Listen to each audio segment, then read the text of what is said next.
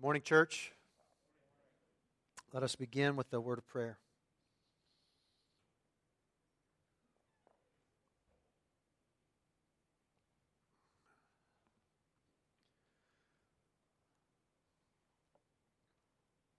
Father, we praise you this morning for making yourself known to us, and not simply as Creator and God, but as our Father.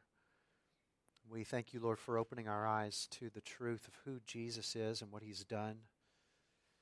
And that having opened our eyes to Him, Lord, you also opened our hearts, that we would love and embrace Him as our Savior and our Lord, that we would delight to call Him friend and brother. Lord, we're grateful now to open your word and to have the Spirit of Christ illumine our hearts, that we might see truth, that we might look at the life of our Lord and Savior Jesus Christ and be emboldened in His gospel. We pray, Father, that that would happen, that you would help us as we study the Scriptures, that we would be moved to great boldness in Christ, that we would share the good news as He did in the face of belief and unbelief. Lord, we thank you for this opportunity, and we pray for your help in it. We ask for it in Jesus' name. Amen. Please open your Bibles to Mark chapter 6. Mark chapter 6.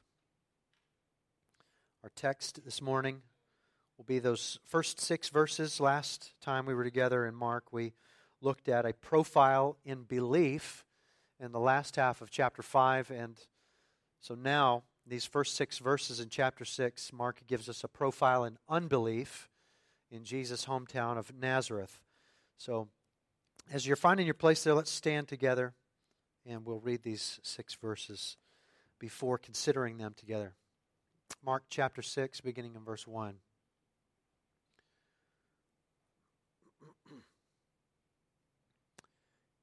He went away from there and came to his hometown, and his disciples followed him.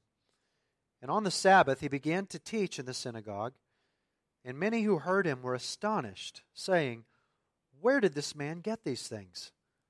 What is the wisdom given to him? How are such mighty works done by his hands? Is not this the carpenter, the son of Mary, and brother of James, and Joseph, and Judas, and Simon? Are not his sisters here with us?" And they took offense at him. And Jesus said to them, "A prophet is not without honor, except in his hometown, and among his relatives, and in his own household." And he could do no mighty work there, except that he laid his hands on a few sick people and healed them. And he marveled because of their unbelief. And he went about among the villages teaching. You may be seated.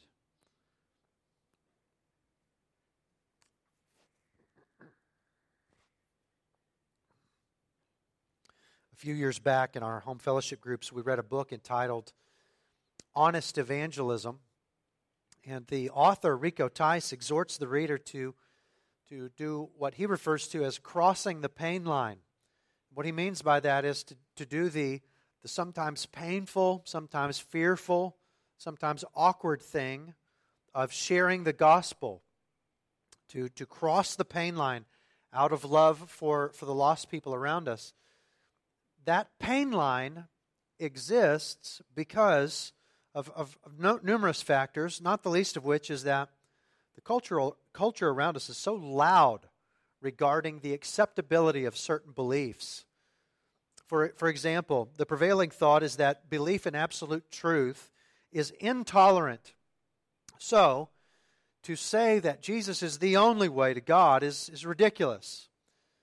And then we have this wave of what's been called new atheism. It's an aggressive atheism seeking to paint any kind of theistic belief as the height of irrationality, and not just irrationality, but irresponsibility. And so you not only have to check your brain at the door in order to believe in God, but you are a dangerous person if you believe in God. And we hear so much of this that it begins to mess with even our minds. convincing us that while we wholeheartedly believe in the good news, there must be some sense in which it is unbelievable. Some Christians can develop a kind of intellectual and emotional inferiority complex regarding the Christian worldview. We become embarrassed almost about what we believe, as if sharing the good news is tantamount to asking someone to buy magic beans. So functionally, we end up with very little confidence in the good news, very little confidence in owning publicly our belief in the good news, even less confidence in calling others to believe in the good news.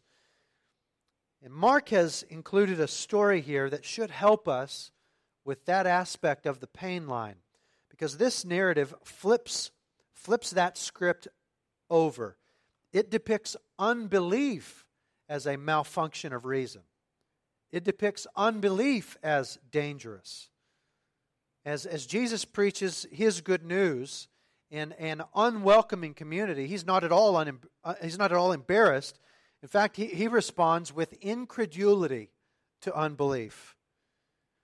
And that's because He knows that to believe in Him is the most reasonable thing in the world. And we, as believers, should follow His cues, not the cues of the world.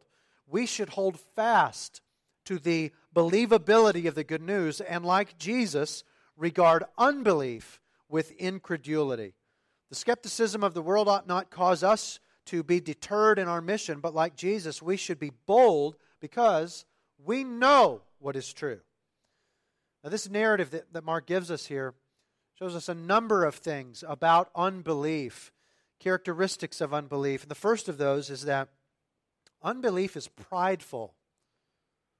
Unbelief is prideful. Unbelief is not based upon a reasoned rejection of evidence. Rather, it's based upon a prideful rejection of Christ's lordship. So let's go back to the beginning of the passage. We'll look at verse 1 again. He went away from there and came to his hometown, and his disciples followed him. And on the Sabbath, he began to teach in the synagogue, and many who heard him were astonished. Now, chapter 1 revealed to us that Jesus' hometown is Nazareth, which was not a huge metropolis by any stretch. In fact, the population of Nazareth at the time was somewhere between 150 and 200 people, which would mean that Nazareth was about as big as PBF on a given Sunday between the two services. So Jesus knew everybody, and everybody knew Jesus. So now in his work, in his gospel work, he's going to his hometown where everybody knows him. And just as he did in every other place that he went on the Sabbath, he goes to the synagogue, begins to teach, and as is typical, people are astonished by what they hear. They're amazed by his teaching and his power. And look at what they're saying about him in the second half of verse 2. Where did this man get these things? What is this wisdom given to him? How are such mighty works done by his hands?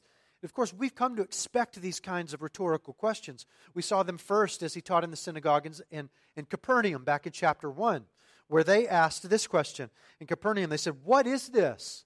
A new teaching with authority." And then we heard the disciples asking in chapter 4, "Who then is this that even the wind and the waves obey him?" We hear these kinds of rhetorical questions in previous contexts in Mark. And just like there, here in Nazareth, these questions have a positive tone implying God is the source of what Jesus is doing. God is the source of his teaching and his miraculous power. So the people in Nazareth, they receive what Jesus is doing as from God. It clearly is. They recognize Jesus has this otherworldly authority. He has outrageous, miraculous power from God. In other words, they believe the obvious about Jesus.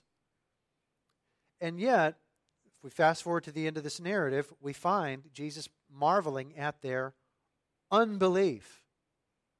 So, what is it about them that the Scriptures would characterize them as unbelieving? Unbelief must be more than a denial of facts about Jesus, because they agree that his teaching is is amazing. They agree that his power is marvelous. They're overwhelmed by these things. That's why they're asking these questions. Clearly, it's possible to acknowledge facts about Jesus and yet still be characterized by the Bible as unbelieving. So what then is the crucial ingredient present here in Nazareth that makes it appropriate for the Bible to characterize these people as unbelieving? Well, as they continue to ask rhetorical questions, we can almost hear them talking themselves out of something. As we've seen in other contexts here in Mark, folks asking these kinds of rhetorical questions about Jesus, each time the implicit and sometimes explicit intent is for us to conclude that Jesus is the Christ. For example, if we go back to that synagogue in Capernaum, they're asking these same kinds of questions about Jesus. What kind of teaching is this? With authority. Well, in that same setting, as Jesus is giving that authoritative teaching, a demonized man cries out, "I know who you are, the Son of the Most High." Then we fast forward to that scene where the disciples are saying of Jesus, "Who is this that even the wind and the sea obey him?" Well, just 7 short verses later, again, a demon says to Jesus, "You're the Son of the Most High God." So, as we come to this passage in Nazareth, and we're following that pattern, we hear the Nazarenes, they are saying these same kinds of questions. Where did he get these things? Where did he get this wisdom and these mighty works that are done by his hands? We might expect, following that same pattern then, to hear somebody saying something like, "This is clearly the Son of God." But as the people of Nazareth begin to talk, that pattern changes and they talk themselves out of that obvious conclusion. Look at verse 3. "Is not this the carpenter, the son of Mary, and brother of James and Joseph and Judas and Simon? Are not his sisters here with us?" And they took offense at him. I've been reading a book entitled God's Smuggler, about a missionary who smuggled Bibles into Eastern Bloc countries during the Cold War. This missionary's name was Andrew, and he was the son of a blacksmith. And in the early days of his missionary training, his hometown in Holland, they were very supportive of him, and they gave even of what little money they had to support him through his training. Very generous people. Well, another family outside of his hometown felt moved that Andrew was going to need a car in his work as a missionary, smuggling these Bibles to the other side of the Iron Curtain. And so they gave him their almost new Volkswagen, which he was very reluctant to accept, but they insisted. So when Andrew had finished his missionary training, he was going to go to Yugoslavia for the first time, and yet he wanted to go to his hometown to say goodbye to his family and friends, but he was fearful about going into town with that car. He tried to slip into town quietly, but in the years following World War II, cars were hard to come by, especially one that nice. And he writes this about that experience, quote, "The entire village immediately gathered around, wanting to know whose car it was, and, as I had guessed would happen, not liking it when I told them it was my own. What was the son of a blacksmith doing with an automobile?" "Religion is a good business, eh, Andy?" said one man. Everyone laughed, and although I told them again and again it was a gift, I could see they still didn't like it. The blacksmith's son shouldn't be driving a car. The families of the village had often given me pennies from their grocery money. That money stopped now. My relationship with my hometown was never quite the same again. Sure, it's okay for somebody to have a car, but not someone below me. Someone of a lower class than me is not going to be elevated above me. It's pride. Pride is behind the response to this missionary Andrew and his car. And pride is behind the response to Jesus and his extraordinary gifts. He's a carpenter. He's a blue-collar guy. And notice what the people of Nazareth say about Jesus. Whose son is he? unlike the voice from heaven in chapter 1, and unlike the voices even of demons in chapters 1 and chapter 5, the people of Nazareth do not call him the Son of God, but he is merely the son of Mary. The carpenter, no carpenter, is going to be elevated above us. The ironic thing about Nazareth is that the word Nazareth means offshoot, as in offshoot of the stump of Jesse, like from Isaiah 11 and 12. In other words, they had self-consciously named their town in expectation of the Messiah. It turns out the Messiah is from them, but they are not going to receive him. Why? Pride. They are not going to have someone among them elevated above them. And Jesus notes that this is the case in verse 4. Look at verse 4. Jesus said to them, "A prophet is not without honor except in his hometown and among his relatives and in his own household." So this had been the experience of those sent by God before Jesus. You can read about that in Jeremiah 11 and 12. The men of Anathoth, Jeremiah's hometown, they threatened to kill him for prophesying in the name of the Lord. Why is it that people treat God's messengers in this way, not honoring them?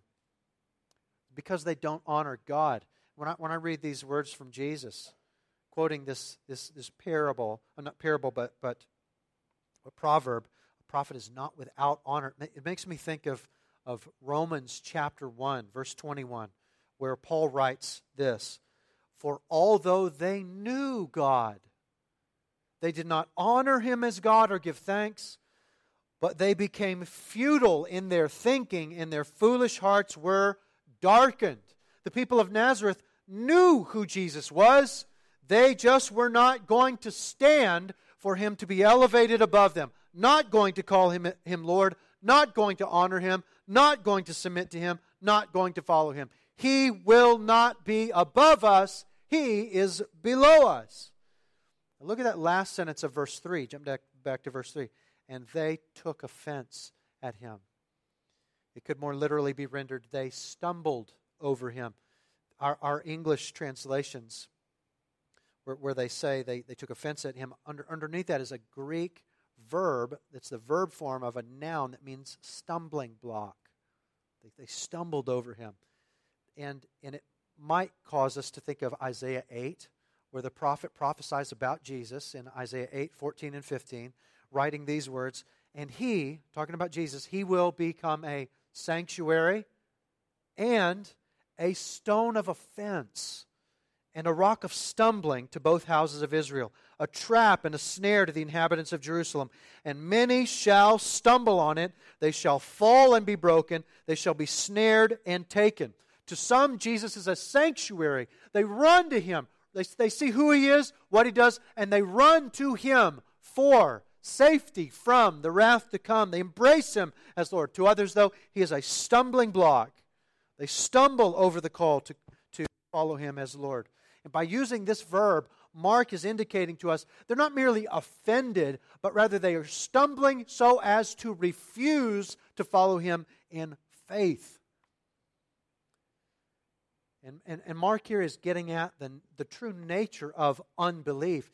Unbelief is not just a denial of facts about Jesus, but it is a refusal to declare him Lord. The true atheist is a figment of the atheist's imagination. The true atheist is a figment of the atheist's imagination. Romans 1:21 again says, "Although they knew God, they did not honor him as God." A person who claims to be an atheist is someone who is working hard to convince themselves of something that they know is false. They know that there's a God. Why don't they want to believe that there's a God? Well, years ago I heard D. James Kennedy on the radio. Many of you are familiar with him. He's now with the Lord in glory. A Presbyterian pastor, author, and apologist, evangelist. On his radio program, he was sharing a conversation that he had with an evolutionary biologist. And he said this man was world-renowned. He did not share his name, and you'll understand why in just a moment. Is he having a conversation with a world-renowned evolutionary biologist? He said to this man, "Why are you so committed to evolution?" And this biologist replied with uncanny honesty.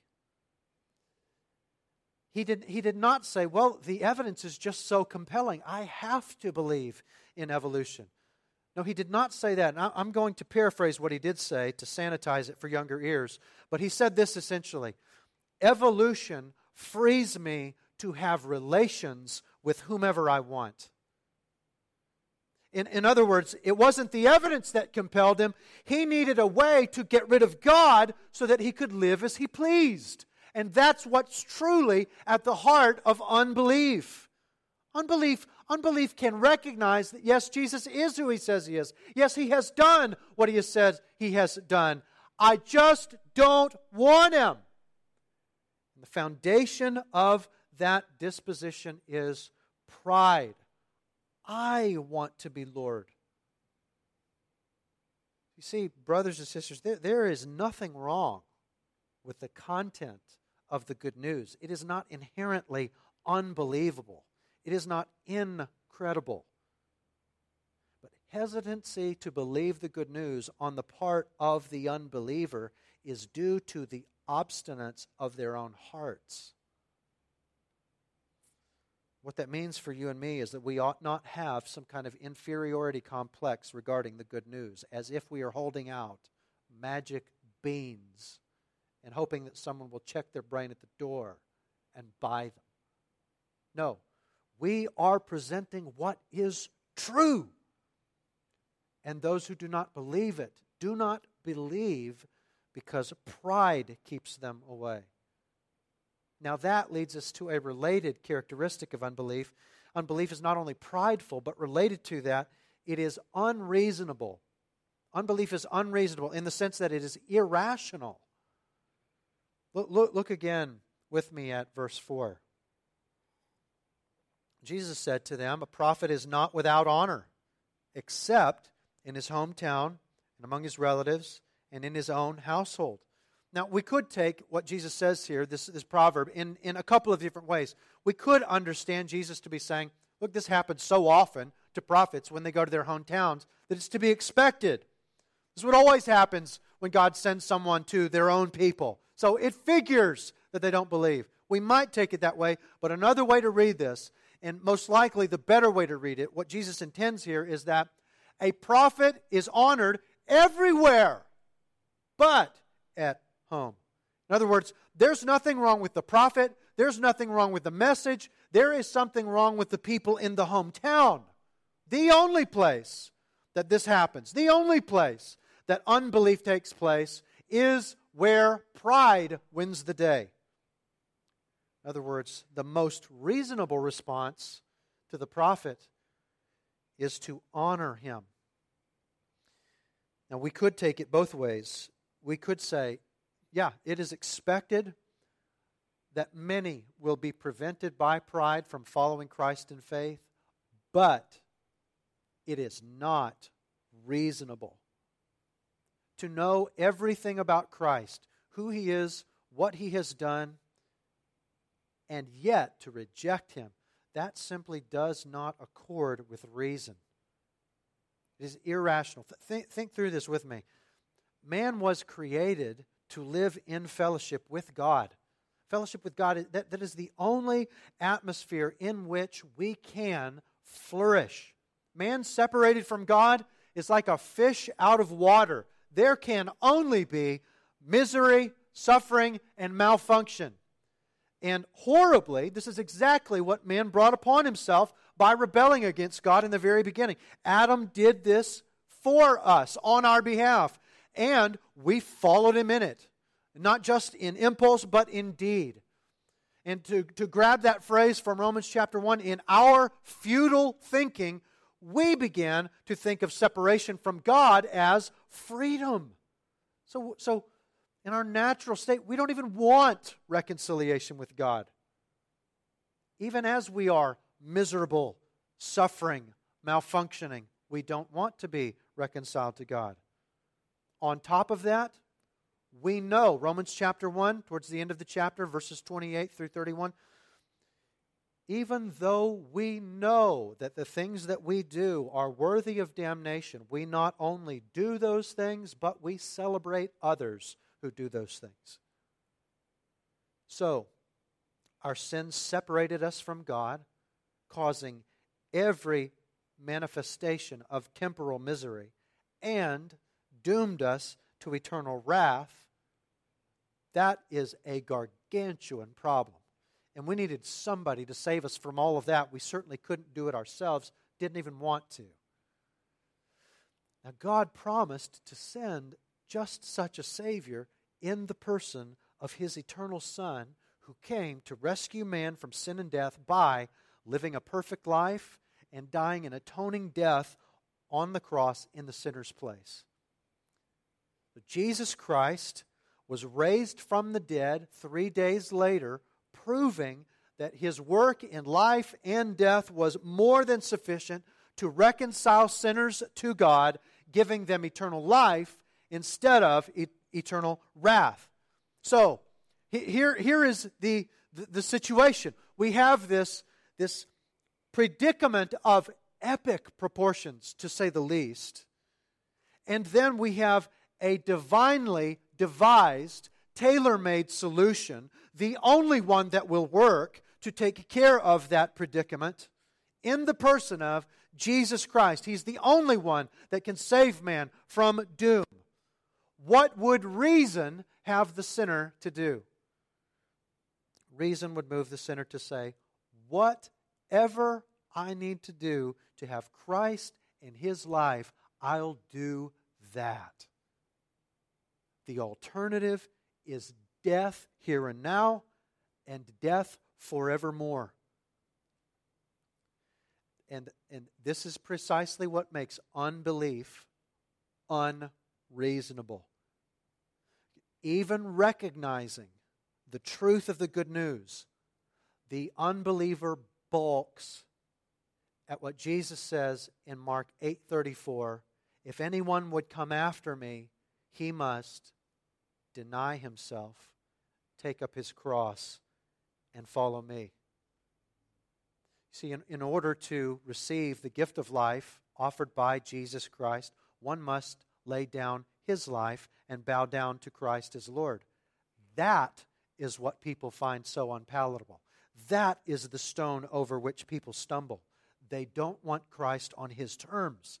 And in the passage there in Mark 8, Jesus tells us why this is so contrary to reason, why it's irrational to decide to turn away from Him, knowing what's true about Him. Jesus says this, for whoever would save his life, that is, whoever would keep his life back from Jesus, whoever would save his life, will lose it. That is, they will lose it eternally.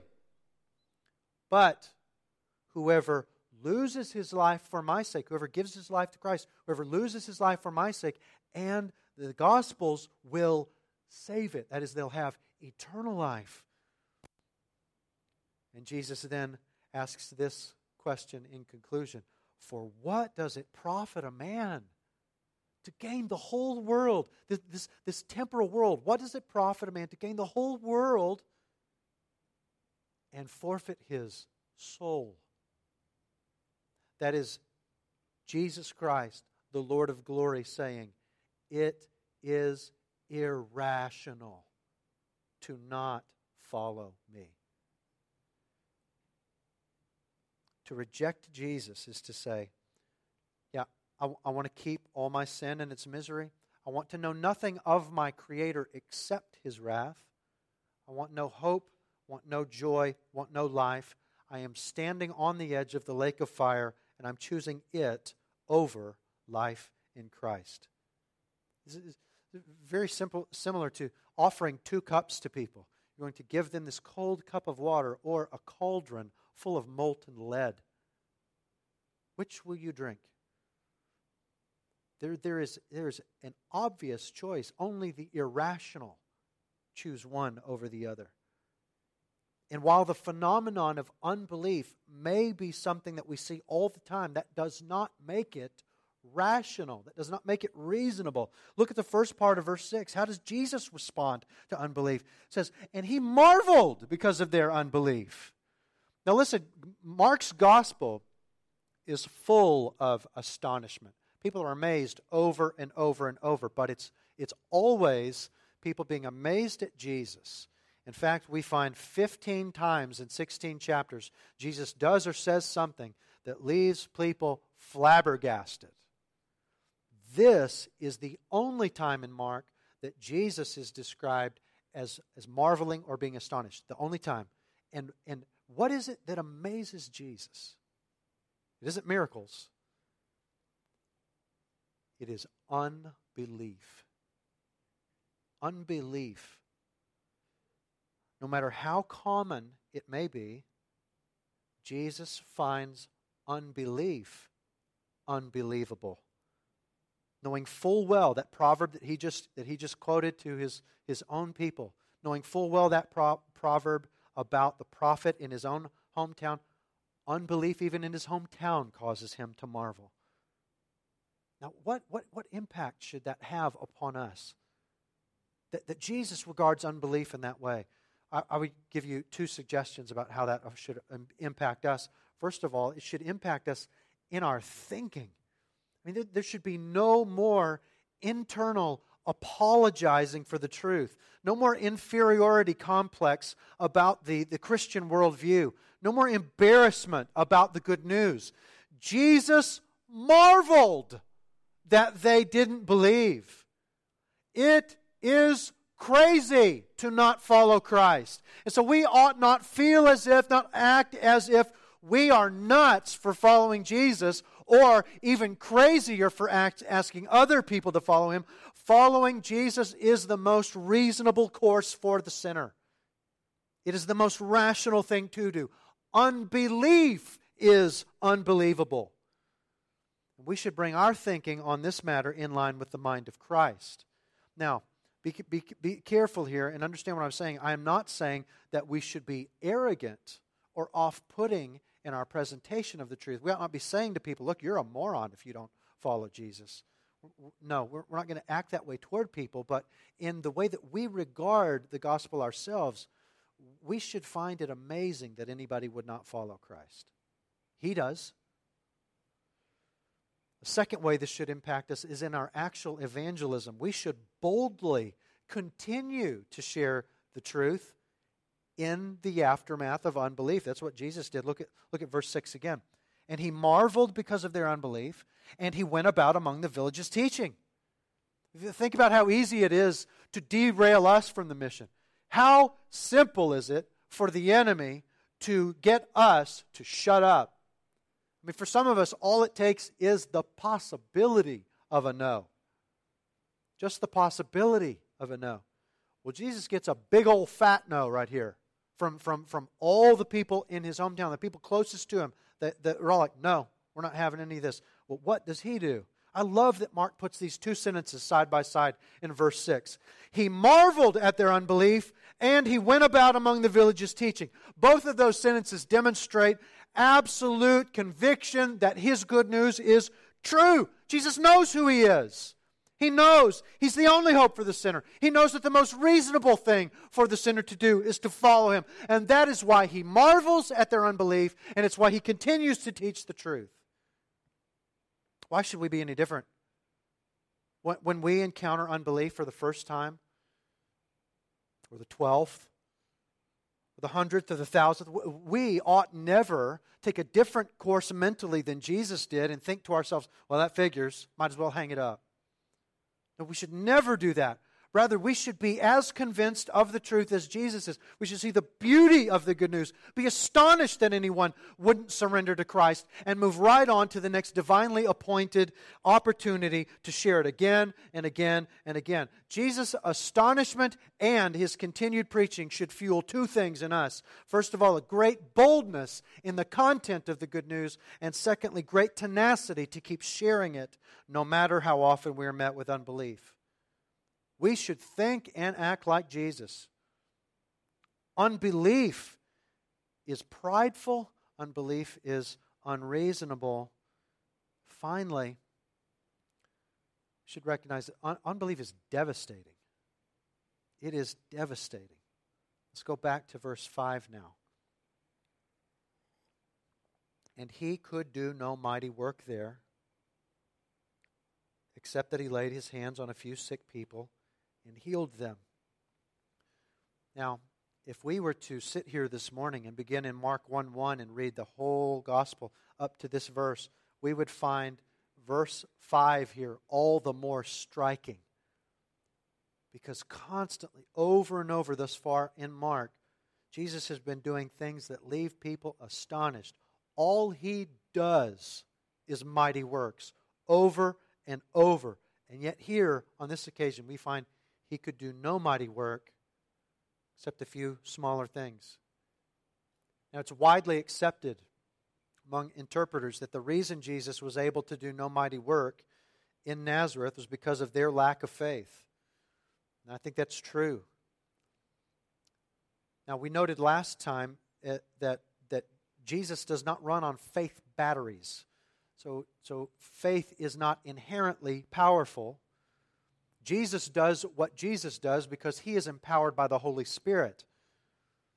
The Holy Spirit also does not run on faith batteries, but rather God has chosen to work where there is faith. Faith is the means that God has chosen through which to appropriate his divine power.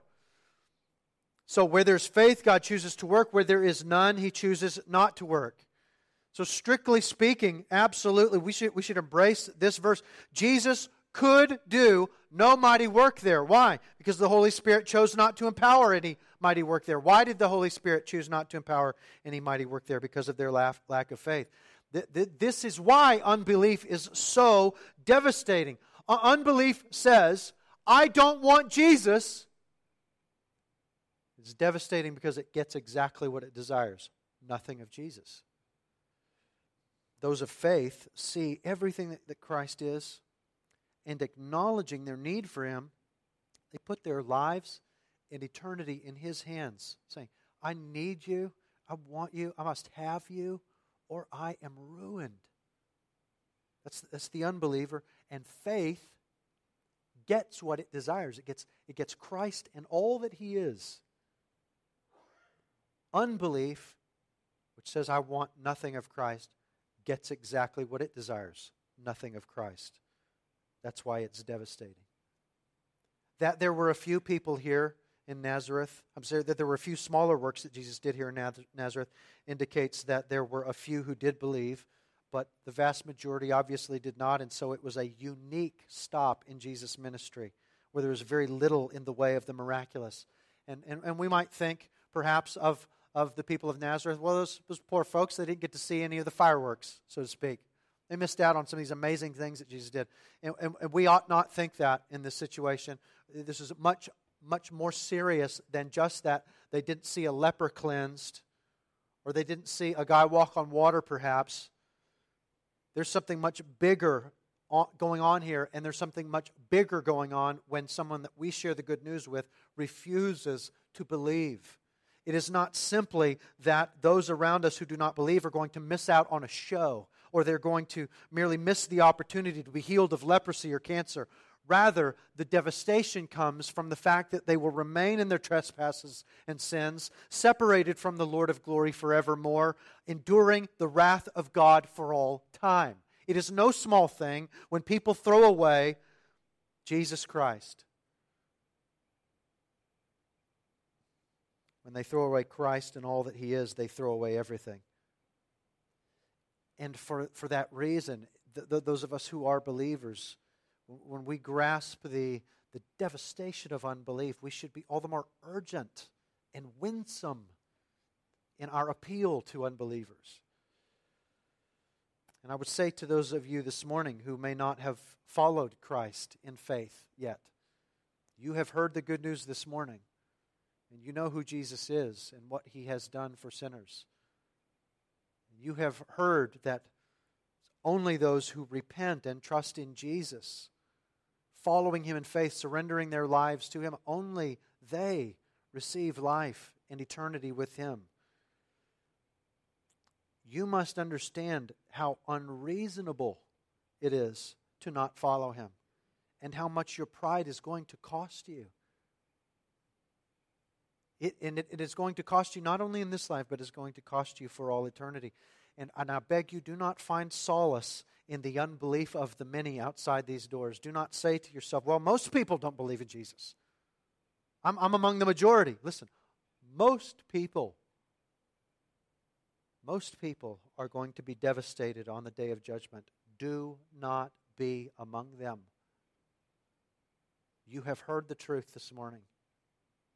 Do not do the irrational thing of turning away from Jesus Christ, throwing Him away. It is irrational to hear what you've heard today and turn away. Now, saints, let us not listen to the skeptics, but let us listen to the Scriptures as we form our mindset about the good news. Let's echo Paul from Romans 1:16. I am not ashamed of the gospel. Now, why was Paul not ashamed of the gospel? Well, he tells us right there in the same verse, I'm not ashamed of the gospel, for it is the power of God for salvation to everyone who believes. So we ought be like Paul, who was like Jesus. That is, bold, not arrogant, but lovingly bold, believing that this good news that we share, it is true. And it is powerful to save. Unbelief, it's not rooted in an inherent unbelievability of the good news. It's founded on pride. And it is unreasonable, and it is devastating. And those truths, that unbelief is prideful, that it is unreasonable, that it is devastating, that should move us to action, bold, loving action. Should affect the way, not just the way that we think, but the way that we live. So as we close this morning, I'm going to pray, and after I pray, we'll observe a few moments of silence before the Lord. And I would encourage you to think to yourself, in what relationship or relationships has timidity or wrong thinking regarding the reasonability of unbelief prevented me from crossing the pain line? Where has my wrong thinking about the good news prevented me from crossing the pain line? Where have I swallowed the thinking of the world about the good news in such a way that it has prevented me from doing the loving thing that Christ did, and that is sharing the good news? What would the Lord have you to do in those relationships? With Jesus, let us marvel that anyone would not believe, and let us spread the news, spread the news, spread the news. Let's pray.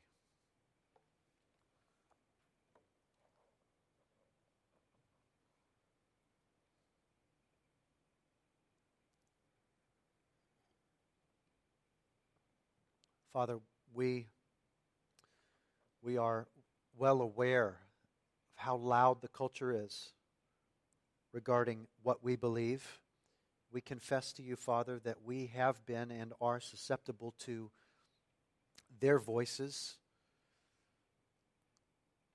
Many of us do and should confess that we are guilty of giving more of our time and attention to the voice of the world than to your voice in the Word as it pertains to these things. And that, Lord, is why we have become timid. That is why we have become embarrassed. That is why we have become unlike Jesus in our mission to tell His good news. We confess these things to you, Father. We ask you for forgiveness. And we pray, Lord, that you would give us minds and hearts drawn to Christ in the Scriptures. That the Scriptures would inform our thinking and inform our lives as it pertains to our mission.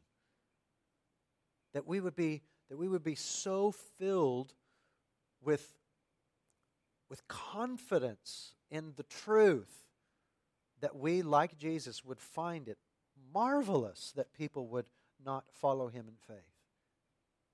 And that we would be overwhelmed, saddened, and moved to urgency by the fact that the unbelief of the people around us is so devastating to them. Lord, grant us the boldness of Christ, the compassion of Christ, that we might engage in the mission of Christ. We ask these things in the name of Christ. Amen.